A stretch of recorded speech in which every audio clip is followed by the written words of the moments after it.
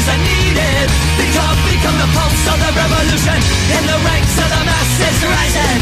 Get up, your voices are needed. Become the pulse of the revolution in the ranks of the masses rising. Returning guest here on A Call to Actions. This is podcast number 45. We've been around for a little over a year now, and we're kind of straightening our balance of science and technology and God here. And it's an honor to have Jay Hardin back with us. We'll be talking about the gospel, dreams and visions, and more of that in the days that we're living in right now. Jay Hardin, welcome back. Thank you, Bobby. It's good to be back. It's awesome to have you back. Since the last time we had you on A Call to Actions, you've since moved to Texas, and your life has kind of has changed a lot.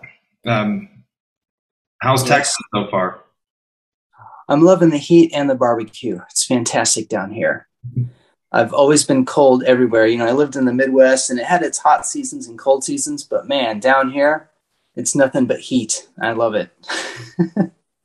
Heat and hot sauce, triple atomic. Yep.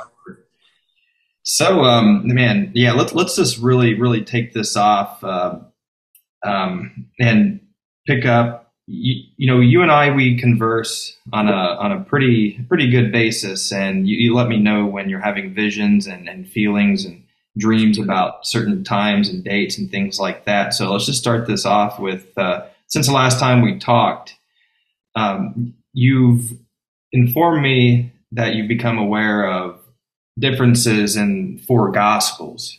If there's anything you would like to touch on in regards to those four gospels, what you've uncovered. Right. It was a couple months ago that it was, kind of brought to my attention. Some other people have been looking at this for a long time, and I was listening to them. I think that, oh my goodness, who is it? There's a Sort of God channel on YouTube, and Brother Charles, and have a shout out to all of them and the amazing work that they're doing, and the Holy Spirit is leading them on, I'm sure, from what they're saying in the revelations that they're giving, as well as Interrupt 165 and Pastor Sandy Armstrong and so many others.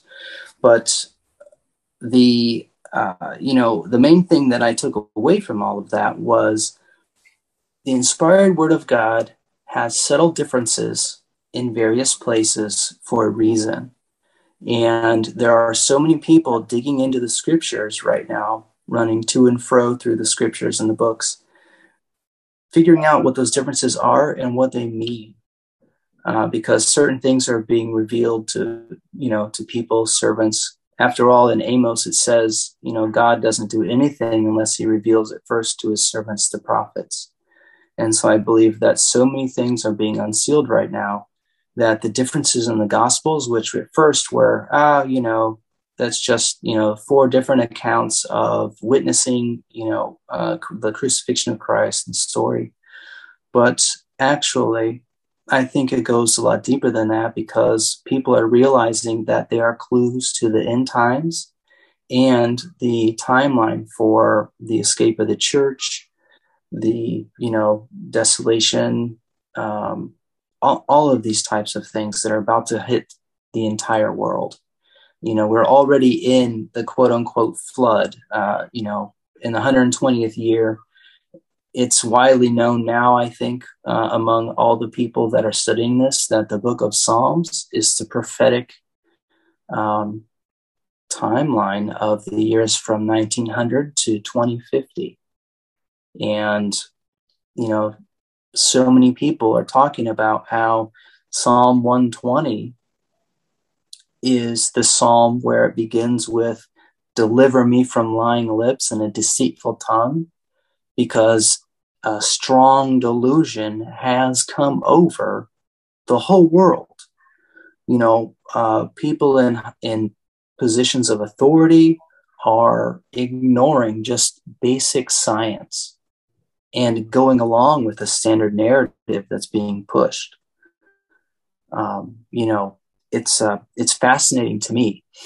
And so, all of these things are happening right now, and studying the four gospels, looking at the book of Revelation, honestly, just praying and asking for direction and guidance from God. He says that if you ask him, you'll receive. So just spend some time in prayer, throughout the day. Do a little bit of fasting, as much as you can, and ask him. And, the dreams, and this isn't, I don't know how many times I've said this, but I'm not a special person. I'm just a regular guy. And if I can be led to all of this, then there are people far more intelligent than I am that will be able to really uncover these things. And it is truly the glory of God to conceal the matter and the honor of kings to search it out. And if you ask, you'll receive.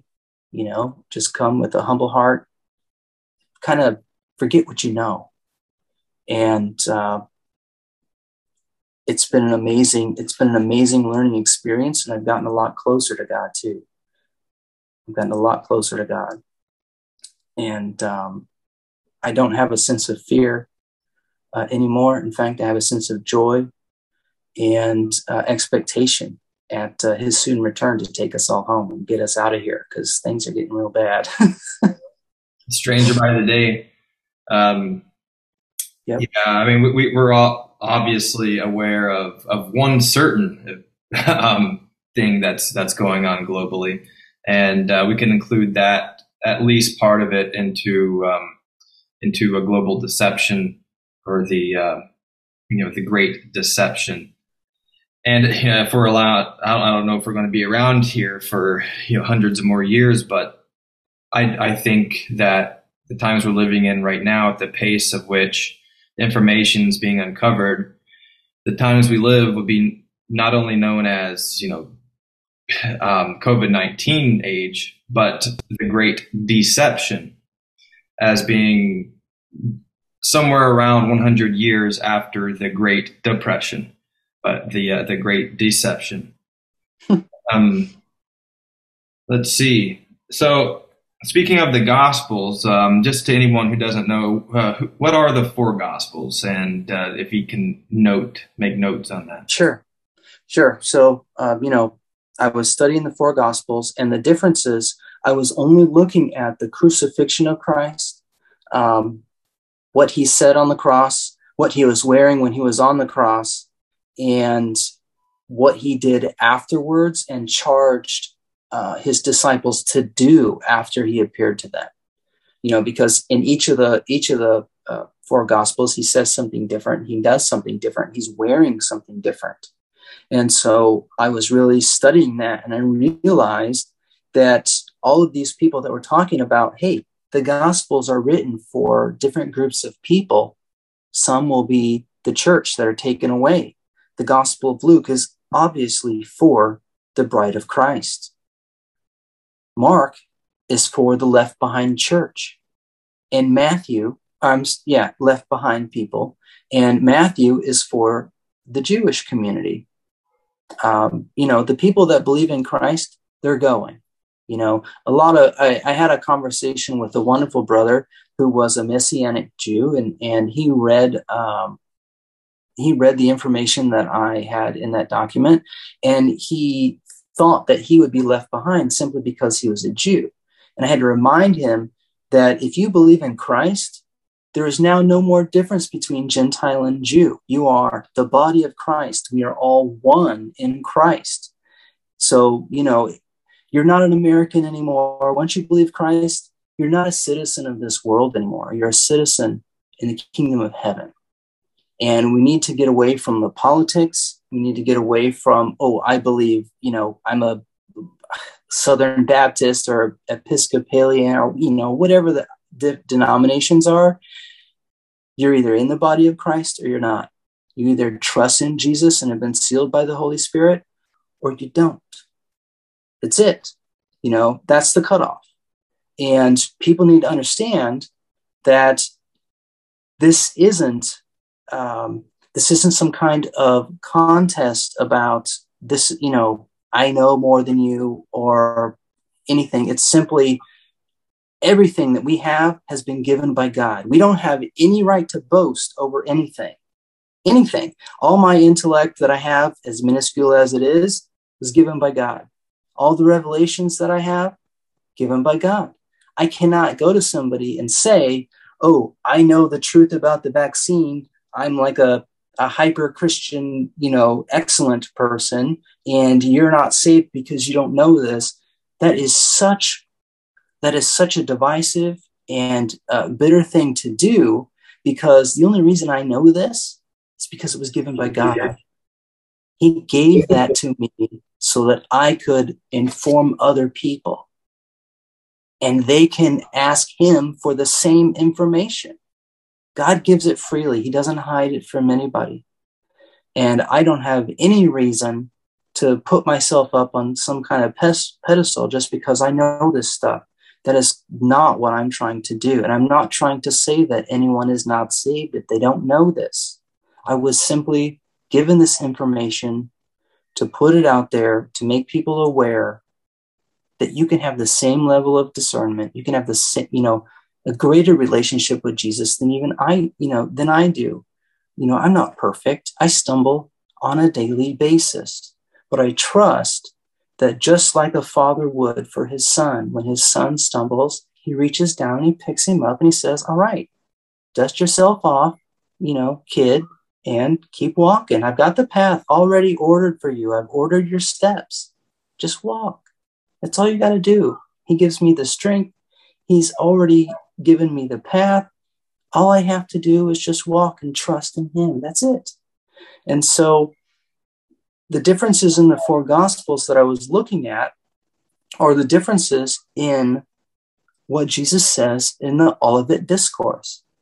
Because the Olivet Discourse that he gives, I think, is the prophetic timeline, and it shows when a general timeline of when we leave and what happens after.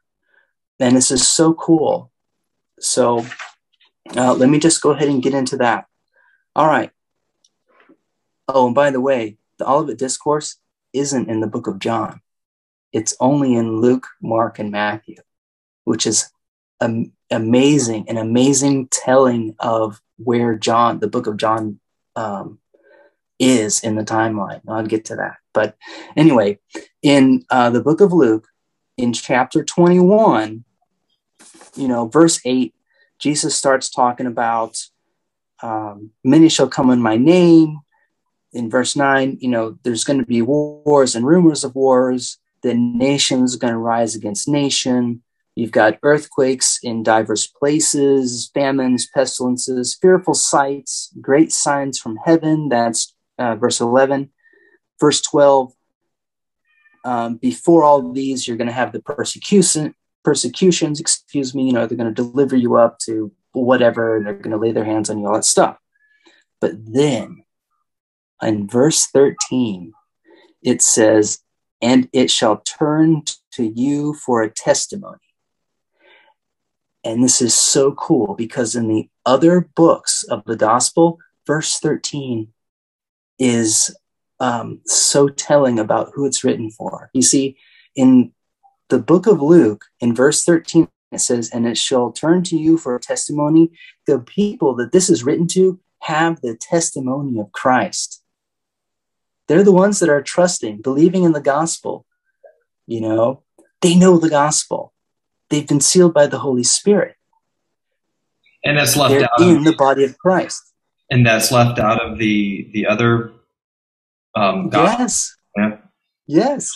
So then in verse, it says a little bit more, but in verse 20, it says, Jerusalem will be encompassed by armies, and then that the desolation is near.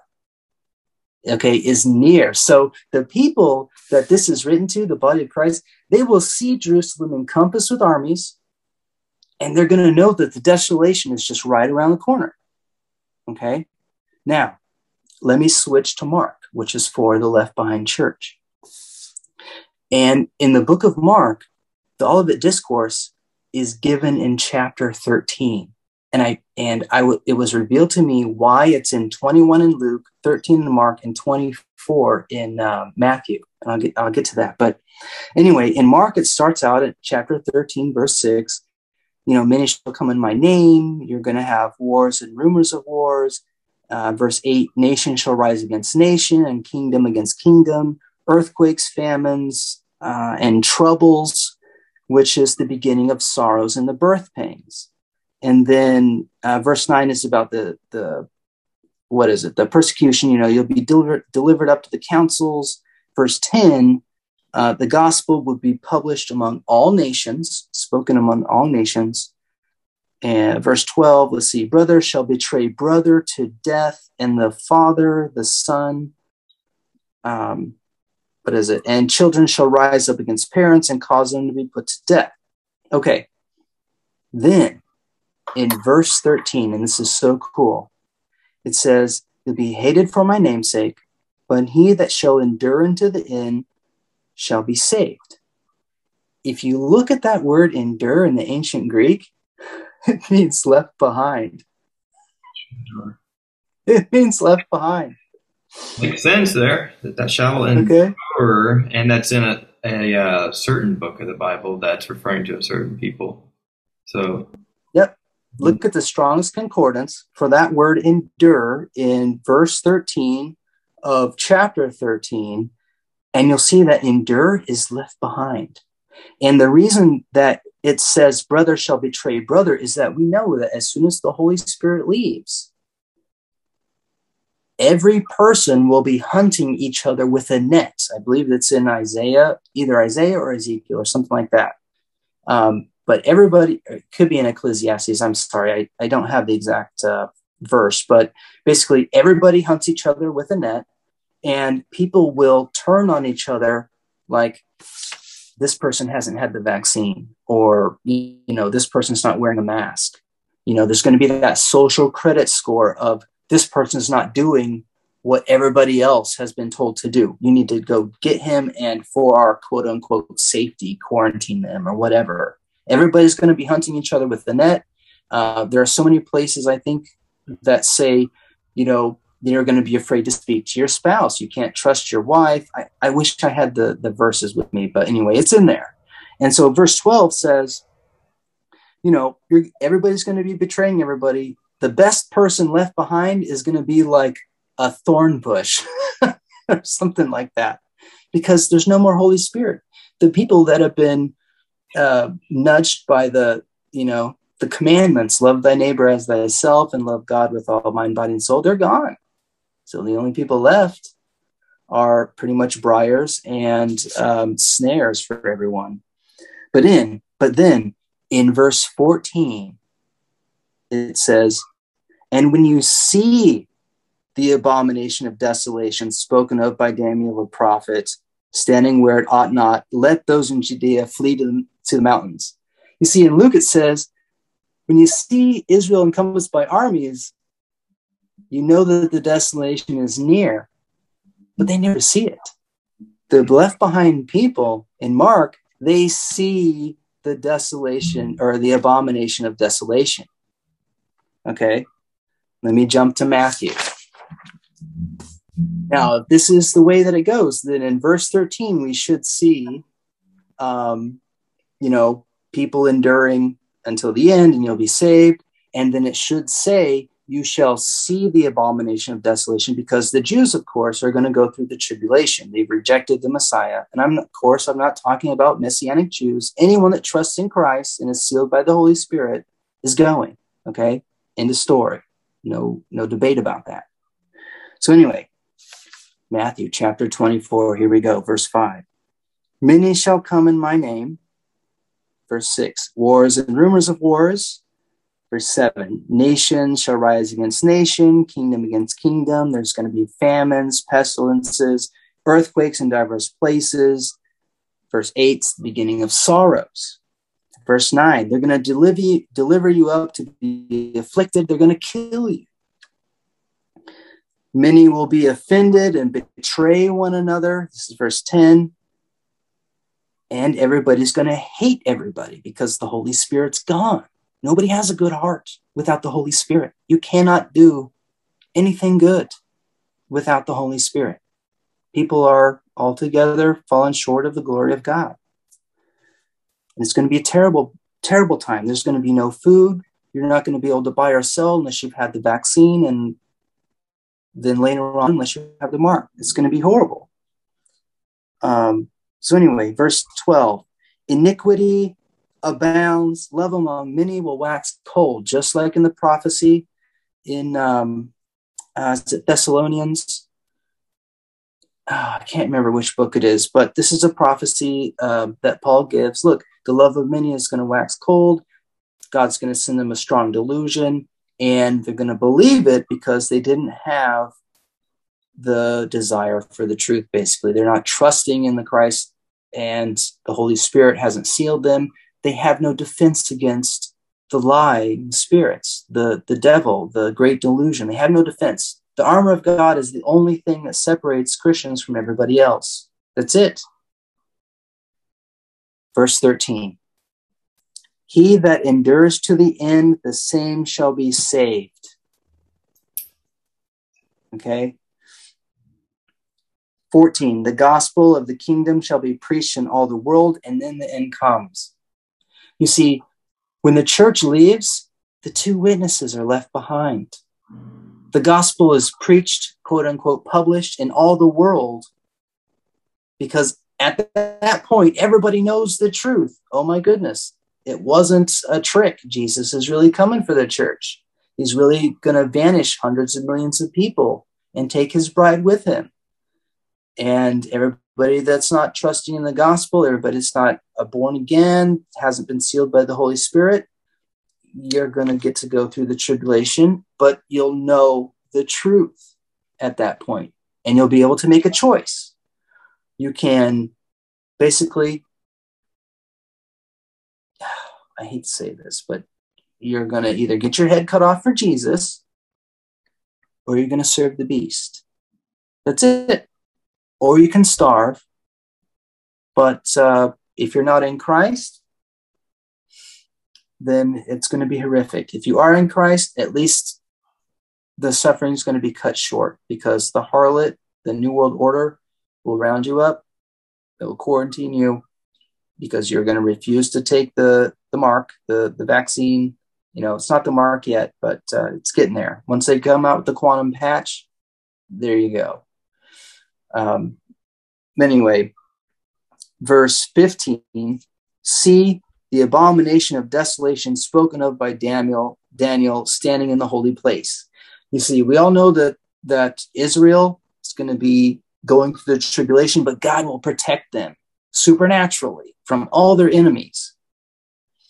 And they're going to rebuild the temple and all that, but they're going to see the abomination of desolation standing in that temple that they build.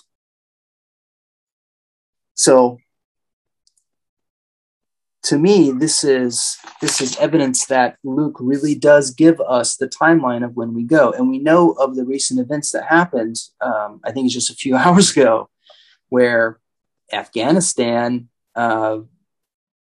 is now controlled by Taliban again.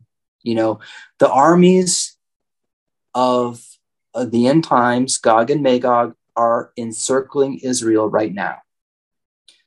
And I think one of our senators or somebody made a tweet where he was giving our troop numbers in different countries. I don't know why you would ever give kind of secret national secrets like that. But anyway, he happened to mention that, oh yeah, by the way, we have 30,000 troops in Taiwan. And of course, China's like, excuse me?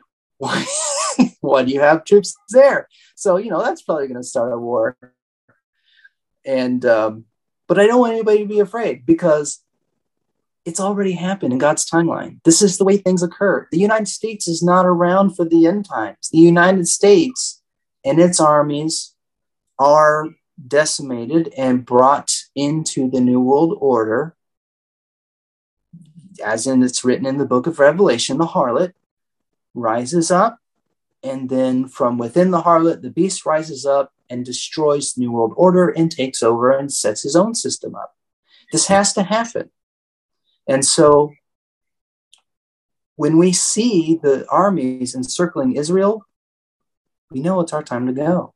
And every day we're marching one step closer. Things are going to happen very quickly now. And to me, the differences in the Gospels, and I am so grateful that there are so many other brothers and sisters researching this and giving me the information, and things are being revealed to them through the Holy Spirit, that, I'm just in awe of how amazing, well put together, and precise these scriptures are. The numerical values of all of these things. Let's take a look at the numbers of the chapters. In Mark, it's chapter 13. 13 is a reference. Well, it's a number that in Hebrew represents rebellion and also love. Because at first there is a rebellion, and love will conquer the rebellion, the rebellious heart, the rebellion of the angels. Love is going to conquer all of this. Jesus is going to win. The victory is already ours. But the people that are left behind were in some form of rebellion. But in verse 13, when they overcome their rebellion with love for Christ, they'll be saved. Same thing with Matthew. They're in rebellion, but when they overcome that with love for Christ, verse 13, they'll be saved. Now in Luke, it's chapter 21 that the Olivet Discourse is given in. 21, no surprise, 777. His appointed people, his anointed people, his church. Seven's no. Matthew, Israel, chapter 24. What's 24? 888. It's the new beginning. It's Jesus getting ready for a setting up of the millennial reign. And in the Gospel of John, it's so cool because in the beginning of the Gospel of John, it says, in the beginning was the Word was with God, and the Word was God. Well, that ties into Genesis. The very first word in Genesis is Bereshit, which is in the beginning. And we know from Isaiah that God declares the end from the beginning. So in the Gospel of John, what does Jesus say when he's on the cross? It's finished. God's declaring the end from the beginning. And that's why the Olivet Discourse isn't in there. It's done. It's all finished. So very cool study. And, there are other things in there too. In Luke, when he talks about ask and you receive, seek and you find, knock and it'll be open to you. For what son would ask bread from his father and receive a stone? Or I think he says, in Luke he says, or would ask his father for an egg and receive a scorpion. He doesn't say that in the other Gospels. And what's really cool about that is the egg and the scorpion. I was looking at Stellarium a couple of days ago, and I realized that the moon passes right through enters of Scorpio. And so I think that has something to do with the timing of the rapture of the church. Maybe that happens first. I don't know, but it was so cool because you can see it in the stars. And kind of interesting to me, just that comparison: ask for an egg and receive a scorpion. Ask for an egg being a pretty dense, food item. Ask for something that may sustain them and help them or aid them, and receive something, a puncture, some type of sting that may kill them. Right. In other places, it's if if he asked for a fish, would you give him a serpent? That kind of thing. But in Luke, it's different. It's an egg and a scorpion, right? And anyway, maybe other people can go and search for that and find something else in the stars that represents in the other Gospels, which would be really cool. I haven't done that yet. I'd like to hear other people's perspective on those comparisons, because I think really depending on really just your perspective, there could be all different types of people coming forward with different interpretations of that. I think that's pretty interesting. Well, that's the great thing about all of this, is that everybody that reads the Bible, no matter what your understanding is, you can always get a basic surface level understanding. And I know that in Hebrew, I think it's in Hebrew, there are 4 different levels of understanding for scriptures. There's the surface meaning, there is the interpretive sort of hidden meaning, then I think that there's a level there, but the final level, the deeper level, is what they call sod, which is like an eagle level, where your eyes are opened, you're able to see how it all fits together, and how the stories themselves in the Bible all point to Jesus, basically, and all relate to, the dates and times when events are supposed to happen. The prophetic timelines, the true meaning behind all the scriptures, telling you about things that are going to happen before they happen, because that way you'll know when they do happen that it's the Lord that said, this is what's going to happen on this day in this year. What's significant about August 9th? What's significant about that? I've heard a little bit about that. Okay, so let's see here. Where are we? We did the Gospels, and if we look at the Genesis timeline, because everybody knows generally that Jesus said, as in the days of Noah, so will it be in the coming of the Son of Man. And, by the way, you need to watch for my coming. Okay. And then everybody always quotes, nobody knows the day or the hour, not the angels in heaven, and neither the Son, except the Father. But if you actually go back to the Greek, it doesn't say that. It says, and neither the Son, if not the Father, which means that if the Father knows, the Son knows as well. And everybody's been misquoting this for like hundreds of years. And it doesn't even pertain to the rapture. It pertains to when heaven and earth pass away. But, whatever. The Genesis timeline is another clue that Jesus gave us about when he would be coming back for the church. And I have a little timeline here. Hold on a second.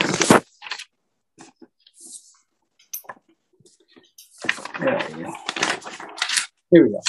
Okay. And where was it? Sorry, let me search around for my papers here. Oh, here we go. Okay. So, 120th year is a year of judgment. The number 120 is a number of judgment. If you read the Bible at all, you know that. Moses was 120 when he died. He was judged. Israel had 4 kings, each of them ruling 40 years, and then the temple fell. It's a judgment. When Jonah went to go preach to Nineveh, there's 120,000 people that were saved from judgment, okay, because they repented. And the book of Psalms represents the years 1900 to 2050. And you can find in Psalm 48 the rebirth of Israel, just like it was prophesied, back in Genesis. because the number of years from Adam to Abraham is 1948. The number of years from Jesus to the rebirth of Israel is 1948. The 19th book from the beginning of the Bible and the 48th book from the end of the Bible is Psalms, 1948. And in chapter 48, it's the rebirth of Israel. Okay. Now, it's verified in the Bible like 6 ways to Sunday. Verse 5708, which is the Hebrew year for 1948, because, they're 5,000 years ahead of us on their calendar. 5708 is the Hebrew year, 1948. So if you go back to verse 5708 in the Bible, it's when Israel enters their promised land. It's when they go back to their land. It's the rebirth of Israel. I can't remember. It's like Deuteronomy 10 or something like that. But anyway, the marker for when things begin, unmistakably, the fig tree generation, the generation that sees the rebirth of Israel shall not pass away till all of this be fulfilled. That's what Jesus said. It's going to happen. And it's going to happen exactly the way that he said it is. Okay. Now, when he says in the days of Noah, he's talking about the timing of events in the story of Noah and the great flood, because the great flood was a judgment on the earth for the mingling of DNA with the fallen angels and human beings. As human beings, we cannot withstand giants, the Nephilim, the mighty men of old, Nimrod and all these other things. We wouldn't have a chance. We're like grasshoppers to them, based on accounts. They drink blood. They do human sacrifices. It's bad, okay?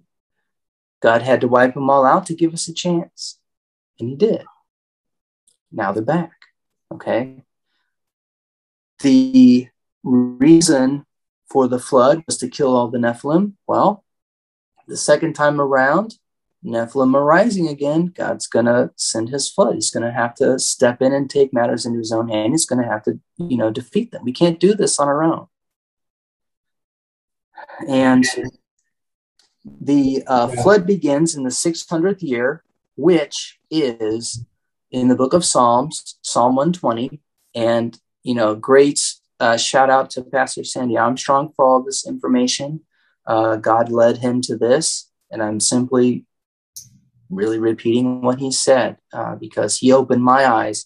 He actually knows Hebrew. I have been learning on Duolingo, and I can say, my name is Jay in Hebrew. That's about where I am right now. And I know basically the alphabet, but, I'm a long ways off from being fluent in Hebrew, let me tell you. Dr. Beria, he's done amazing videos about the timing of all of this, and the Sword of God channel. There are so many people out there watching this. But anyway, let me get to it. So in the 600th year, on the second month, in the 17th day, the flood started. And then, the waters prevailed on the earth. It was raining. On the 10th month and the first day, the tops of the mountains were seen. 40 days later, Noah opens the window of the ark and he releases the raven and the dove. And then 7 days after that, because the dove comes back. The raven never comes back once he releases it, but the dove comes back. He waits 7 days and he releases the dove. Well, the dove doesn't find any place to land, and so it comes back with an olive branch, though, letting him know that, the waters are almost receded. And then he releases it 7 days later, another 7 days, and the dove never returns, okay? And then if we follow on in Genesis, it says, in the 601st year, in the first month, on the first day, the earth was dried. All the waters were dried. And if we look at the book of Revelation and other passages, waters, seas are representation of people. Out of a great sea, I saw a dragon rising. Out of the midst of this new world order, the entire planet coming together, this sea of people rises, the new world order, and then the beast later on. So all throughout the Bible, waters, seas, people. Okay. When the earth is dried, there's no more people. The new world order has their, Georgia Guidestones, where they're going to reduce the population of the earth to under 500 million, and everybody's clapping, like one of those TED Talks. It was disgusting. We seem to realize that if there's only going to be 500 million people on the earth, a lot of people have got to go. All right. We've got like 7 billion people, 6.5 billion people going to go. And they don't understand how horrific it's going to be. But anyway, moving on, basically what this says is that from the beginning of the flood, the second month and 17th day, down to the 10th month and first day, that's roughly 8 months and 16 days short of 8 months. And if you add 40 days later when he releases the raven and the dove, and then 7 days and another 7 days, that's 54 days. Okay. So the total time, forget about where it started and everything, but just the total length of time from when the flood started to when the dove doesn't come back is 8 months and 38 days, which is roughly like 278 days. Okay. And reading in the first few books of the Bible, you realize that the Hebrew calendar was changed because in the days of Noah, they started their year on a different day than what we do now. Because when the Jews entered their promised land, they made that the first day of the year, which is Nisan 1, which is it used to be the 7th month on their calendar, but they made it the first month. So in Noah's day, if you go back 6 months, you will get the actual time of when the year used to start back in Noah's day. And in Stellarium, I went to Nisan 1 and I counted back 6 months, and the flood, back in the year 2020, and I'll get to the Psalms in a minute, but in 2020, the flood started on November 3rd. Okay. Just happens to be the election. All right. There's, a lot of crazy stuff went on. The flood started on that day. Okay. And if we fast forward 8 months and 38 days, I believe that leads us to August 11th, which is when the dove doesn't come back. Okay. So just a few days ago, the dove was released basically, and the dove doesn't come back. So sometime between now and the end of the Noah story, which I'll get to that in a second, is when we get raptured. Okay. Now in the 601st year, which is the 121st year, on the first month and first day, but this is on Noah's calendar, that day, I believe, is, where is it? November 13th, I believe. November 13th. Let me look it up. I've got my Bible right here real quick. I'm going to turn here. Well, this is all fascinating. Days. I've been here we go. So silent. I'm just a listener. Carry on. Okay, I'm sorry. I think here. And in the second month, on the 7th and 20th day of the month, the earth was dried. So the end of the story is the second month and 27th day of basically the next year. And that is November 13th. My apologies. I misquoted that in the beginning. It's the flood started on the second month, 17th day. And that was November 3rd of last year. So if you just add 10 days to that, that's November 13th, basically. And it could be a bit before that, but, just going off the second month, 27th day on Noah's calendar, that's November 13th. Okay. So all the waters are dried up by November 13th, which means horrific losses of life. But the bride escapes, the spirit, the dove, has left the earth, and Satan and his minions and all that, they're going to do their stuff. The pestilences, the vaccines, the wars, everything's getting ready for that final war, nuclear holocaust, all that stuff. It's all being set up because it doesn't take that long to wipe out 6.5 billion people nowadays. It just doesn't. Okay. Famine, you stop supplying food to any place, it's going to get bad real quick.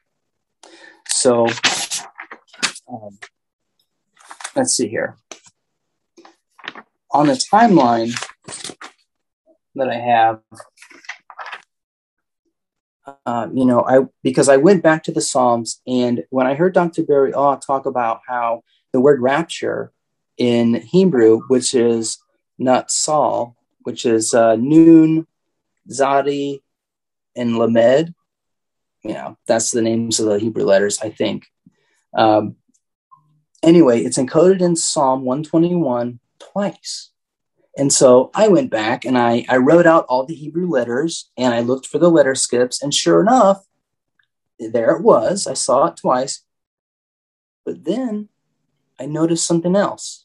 I noticed that within that encoding, there were two others that were encoded. The two others that were encoded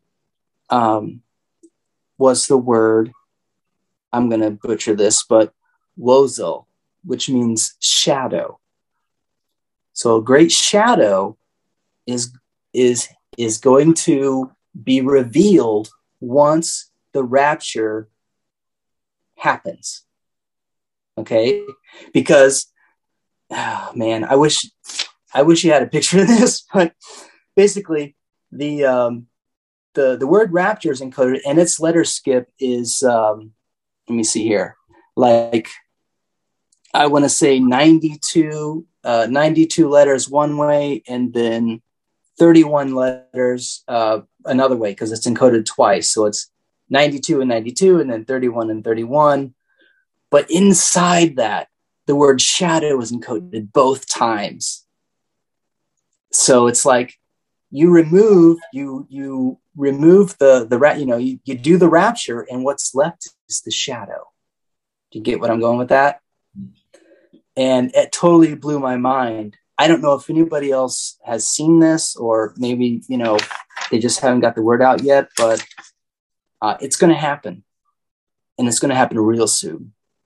And I wanted to talk about the, the book of Psalms is prophetic years from 1900 to 2050. In Psalm 120, if I just go to that real quick, I'm going to read the first line of it. So you can see that the strong delusion is already here. Because in, I think it's 2 Thessalonians, one of the Thessalonians, it's talking about how, it's in Revelation where it says, by the sorceries were all nations deceived. And that word sorceries in the Greek is pharmakia, which is pharmacy, drugs. What is it that is going on in the whole world that deals with a certain quote unquote drug that you might want to get jabbed with? Okay, so all nations have bought into this. The whole world has bought into this.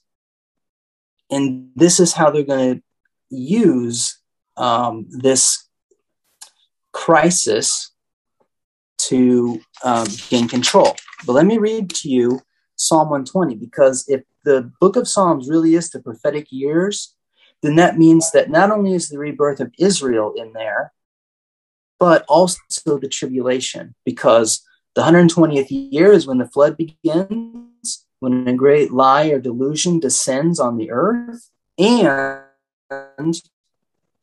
Psalm 121 must be the escape of the bride, and it has to show the events of the tribulation, the standing up of the temple, the Antichrist going into the temple, and the Jews fleeing, and then it has to show the return of Christ. So, we got 7 years to play with here. So from Psalm 120 to Psalm 128, it's got to be there. Otherwise, it's not a prophetic timeline and a story, right? Well, let me read to you what I have here. And God bless Pastor Sandy Armstrong for knowing Hebrew, because he discovered something that's absolutely amazing. And anyway, in Psalm 120, the great delusion is supposed to occur on the whole world. And what does it say? In my distress, I cried unto the Lord, and he heard me. Deliver my soul, O Lord, from lying lips and from a deceitful tongue. It's the first two verses of Psalm 120. The great delusion is here. I am for peace, but when I speak, they are for war. It's talking about Israel. All Israel wants is peace. We had that Abrahamic Accord. They, are doing the infrastructure bill thing that Trump set up. They just want to get along and make money. Okay, regular people. Nobody else does. Psalm 121, verse 6. The sun shall not smite thee by day, nor the moon by night. The Lord shall preserve thee from all evil. He shall preserve thy soul. The Lord shall preserve thy going out and thy coming in from this time forth and forevermore. If the flood starts in the 120th year, then in the 121st year, there has to be the rapture. There has to be the Ezekiel 39 war. The great tribulation has to start. And God has to stand up and preserve Israel through it all, because he said he was going to. In Psalm 91 is talking about, you shall not fear the terror by night, nor the arrow that flies by day, nor the pestilence that walks in darkness, nor the destruction that wastes at noonday. Because, what is it? Let's see here. You'll tread upon the lion and the adder and the young lion and the dragon. You shall trample under your feet. And he's talking about, because, or only with your eyes will you see and behold the reward of the wicked. And because you've made the Lord, which is my refuge, even the Most High, thy habitation, there shall no evil befall thee, neither shall any plague come nigh thy dwelling. It's talking about the prophecy of Israel, in my opinion, okay? It's talking about no plague will go into Israel. They're not going to be wiped out. God is going to stand up. The Archangel Michael is going to stand up and fight for them. God himself will preserve them. So, because that's a prophecy in Daniel as well, the Archangel Michael standing up. But anyway, so in 121, they had the great Ezekiel 39 war. Damascus is destroyed. They are miraculously preserved to this whole thing. The next thing that happens is that the Antichrist uses this to broker his peace agreement, make a covenant with many for a week. Okay. And they get to rebuild the temple, because the Antichrist 3.5 years later has to walk into the temple and declare himself God. So as soon as that Ezekiel 39 war happens and the Great Tribulation starts and the New World Order stands up, the Antichrist is going to be revealed, and he's got to make that peace agreement and allow the Jews to rebuild their temple. And we know all the stuff that's going on with the Temple Mount right now, okay? The riots and everything that are going on. Well, Psalm 122 says, I was glad when they said unto me, let us go into the house of the Lord. They're going to rebuild the temple. They're going to go back. They're going to start doing their sacrifices. They're going to start fulfilling their Levitical law and all that stuff. Okay? Let's see here. All right.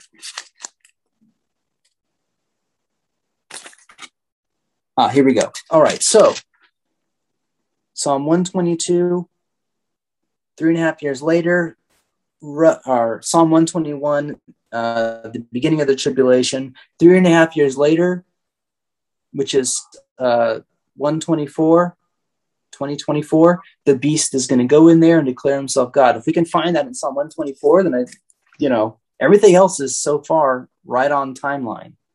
So in Psalm 124, what happens? The Antichrist declares himself God. The abomination of desolation is seen by the Jews. What do? They flee, and the beast pursues them. That's what happens in Revelation. The woman fled into the wilderness for 3.5 years and was preserved, So anyway, verse 6. Blessed be the Lord who hath not given us as a prey to their teeth. Our soul is escaped as a bird out of the snare of the fowlers. The snare is broken and we are escaped. Our help is in the name of the Lord who made heaven and earth. The Jews escape in 2024 when they see the abomination of desolation. It's right there. All right. And so for the finale, Psalm 128, Jesus returns. What does he do? He smites the armies. He establishes millennial reign, and there will be people, I think, that live to see the end of the 1,000-year millennial reign, because the devil is going to be cast in the lake of fire for 1,000 years. There will be no evil or corruption. The earth is going to be healed. And, there won't be murders and all the stuff that we have now, all the craziness. Okay? So here's what it says. Psalm 128, verse 3.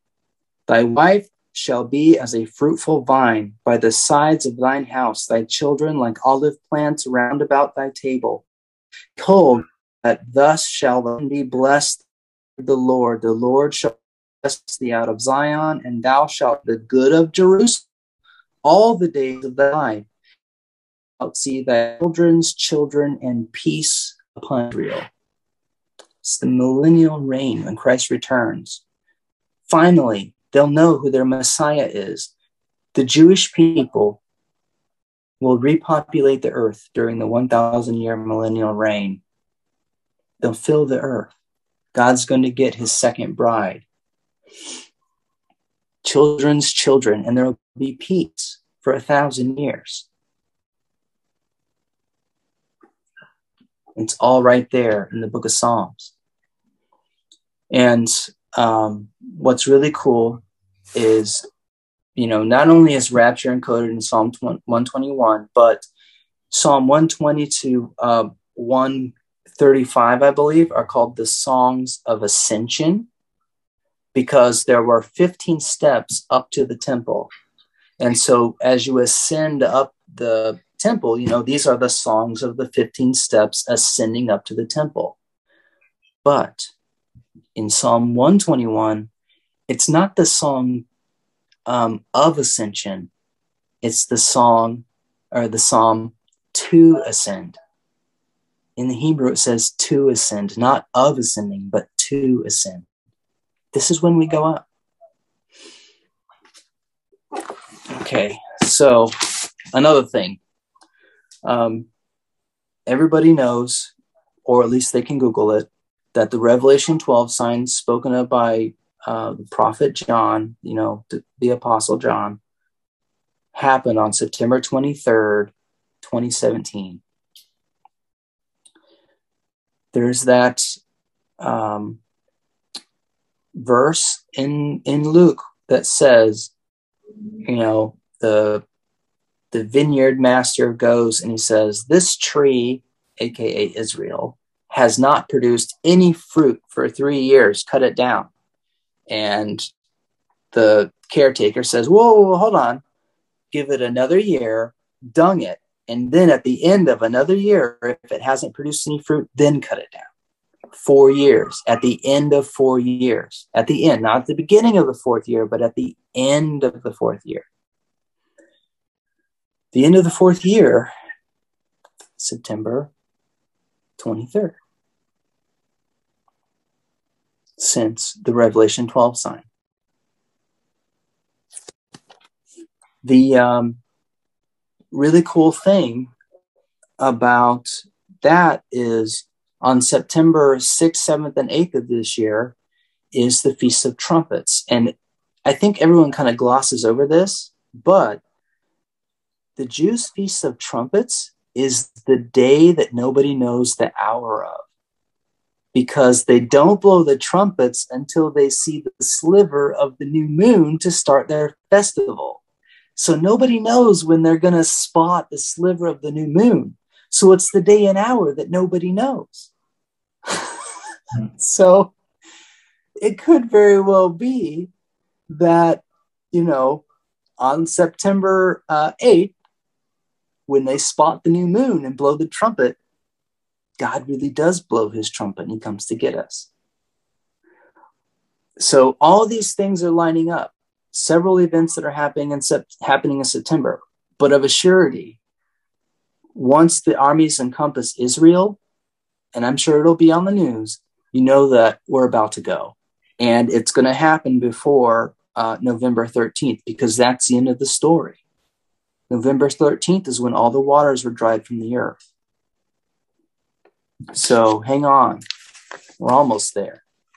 It's all fascinating. We're just about at that 1 hour mark. I can say that you just schooled me on this, and I'm going to have to make you a guest host for a call to actions, because you speak in a way that I can't speak. And really, if you're open to it, I can make you guest host sometimes when you want to talk about this type of material. Because all I can do is sit and listen and all. Well, I've listened to a lot of people, and I've prayed over things, and I've done my own studies. And I go to BibleHub.com and I look at the original Greek, the original Hebrew, and I'm trying to search out these matters as well. And there are things that have been revealed to other people that I find on YouTube, because they do a post, and then I do searching, and God reveals things to me, little things.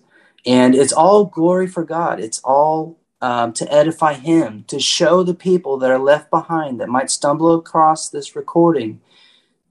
We knew it was coming. We tried to warn as many people as we could. I go out and I tell people, Jesus loves you. He's coming back. And they just walk away. I can't, my heart breaks because, I'll get into this, but, I had that dream I was telling you about before we did this recording, and the planes were falling out of the sky. And I thought there must be some kind of magnetic disturbance or whatever, but that wasn't actually the case. The plane dropped out of the sky, and the people had survived, were crawling out of the crash sites, and they were choking because some type of gas had been released in the planes to make it look like there was some kind of crazy catastrophe. And I ascended up just when that happened, I ascended up a ramp. And instead of going on, I made a decision to come back down. And I floated down to this place where there were a whole bunch of people in like a convenience store, and they were all scared. And I started talking to them and said, look, there's some crazy stuff going on outside. You guys need to get to Jesus. The first thing that happened was the store clerk pulled out a gun and shot me, but the bullet bounced off. And I said, you don't have time for that. You need to listen to what I have to say. And I started preaching to them, sharing the gospel. And at the end of the dream, they were all singing and, sharing the gospel with one another. And we were holding hands and we were praying. And then that was the end of the dream. And, I think that there's something that's going on. A lot of people are talking about how there'll be certain people that come back in glorified bodies that can't be touched by the darkness, that will be witnesses. Not just the left behind church, but there may be actual people that are leading in these things. I'm not saying that I'm one of them. I just happen to have a dream about something like that. But for 3 weeks, Bobby, I told you that when I moved down to Texas, Lord said, don't worry, I'm going to get you a new job. It'll happen so fast, it'll be ridiculous. So I put in my 2 weeks notice at my old job. That day, I got a call for an offer, right? I was telling you about that. And they met me twice and they hired me, like on the spot. They didn't even negotiate the price. And it's like the dream job. Well, 3 weeks later, I had been getting this nudging of saying, Jay, you got to leave that job. You got to tell them what you know. You got to leave that job. And I'm like, you just gave me this job. I can't leave this job. My wife's going to kill me. she doesn't understand. But he's like, look, I gave you that job. Who gave you that job? And I'm like, you did, Lord. He's like, yeah, you don't think I can do better than that? Who's your provider? I said, well, you are. He said, that's right. I gave that to you for a reason. And I said, okay, show me something I can't deny. So the minute I said that, in my mind, 2 eagles were circling over me, doing their calls. Okay. I never seen eagles before on this. I walk around the same pond every day. Never seen anything like that. So I'm like, 2 eagles. Okay. Next day, I'm walking around the same path. I see 7 vultures eating something. And I sit down and I watch it. I'm like, this is kind of weird. And I see an 8th vulture swoop down from the sky, go up, nestle the other ones out of the way, and start eating. And I'm like, okay, that's weird. So then, I had this terrible dream that night because I didn't listen to the Lord. I had this terrible dream that there was this amazing gulf between me and this place, and people were jumping across. And I didn't jump across. I couldn't. I said, how can I jump across? I don't even have a running start. But I saw other people making the jump. And when I woke up, I realized that it's a leap of faith. And so that day, I decided, all right, loud and clear.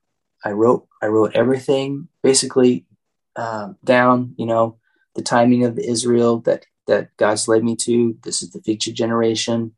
The days of Noah, just like he said, 278 days, sometime between now and November 13th, hundreds of millions of people are going to disappear. I have to leave this job. Otherwise, nobody's going to take it seriously. And I sent in my resignation and I quit that day. And, that was hard. But there's no more time. The things that he showed me, the things that other people have revealed because they've been shown by the Holy Spirit, there's just no more time. So, my walk in all of this is just to simply trust. It's to just simply trust that there's something, there's appointed tasks that I've been, led to do. And I can't see the whole big picture. I don't know the little stones that start the bigger stones rolling that, I can't see the whole picture. I don't understand how it all impacts everyone. But I know that it had an effect on those people. And when we do leave here, they're going to go back to that email and they're going to see what was written in there. And it's going to be exactly the way that it was outlined, and the documents that I've given you about the Gospels and about the timing, all that stuff, I've updated all of them with the new information. This is it. If anyone out there has not trusted in Christ or has not been, born again, it's so easy, ridiculously easy to be saved. Bobby, if you want to lead the gospel, just tell people how to be saved, or I can do it. This is your show, but, let's just go through the gospel of your salvation right now.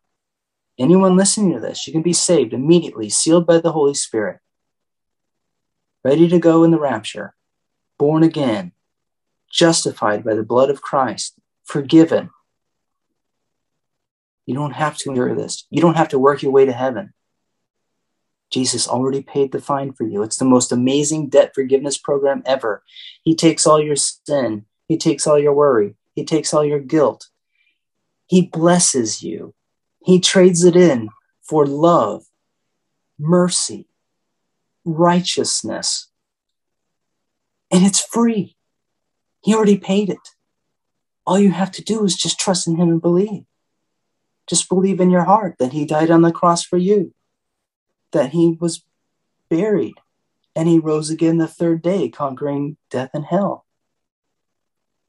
You believe that in your heart, you will be saved. You call on his name, that's it. That's the gospel of your salvation, and you can't confess that Jesus is Lord without the Holy Spirit. Honestly, try to get somebody to confess that's like an atheist that Jesus is Lord. It ain't happening, okay? I spent hours trying to explain the gospel of salvation to an atheist who, by the way, was telling me that there's no such thing as free will. And I was like, you came up and started talking to me. I didn't ask you to do that. You chose to do that. You just disproved your whole no free will business. Free will is everything. God has free will. He gave that to us. We can choose to follow him. We can choose to trust and love in him and believe in him, or we can't. We can decide not to. He's looking for people that want to be with him. He only gives us 2 rules. Love your neighbor as yourself, and love him with all your mind, body, soul, and strength. When you mess up, it's okay. He's a father. He's going to pick up his children and keep them moving along, training them. We're heirs with Christ. We are in a schoolroom training to be princes and kings and priests in the millennial kingdom. Everybody's welcome. He offers this salvation to anyone, no matter what you've done. No matter what you've done, you're worthy. He's reaching out to you. Just believe. That's it. Look up the book of Ephesians. Look up Corinthians. Look up the book of Romans. The gospel of your salvation is there. By grace you are saved, and not of yourselves. It's a gift of God. That's it. Not of the world, no government, no scientific order itself that is horizontal and of the world will ever save you. And putting our hopes in some experiment or some governing agency is not going to save us. See, that's all of the world. What we should look for is something horizontal, vertical, to ascend. That's where we should be looking. So this is Bobby Vaughn with guest host for this show, Jay Hardin, returning guest. And I want to thank you, Jay, for being on A Call to Actions and really taking control of this one. Very much appreciated. My pleasure, Bobby. All glory to God. All right. We will be talking soon. Thank you. God bless.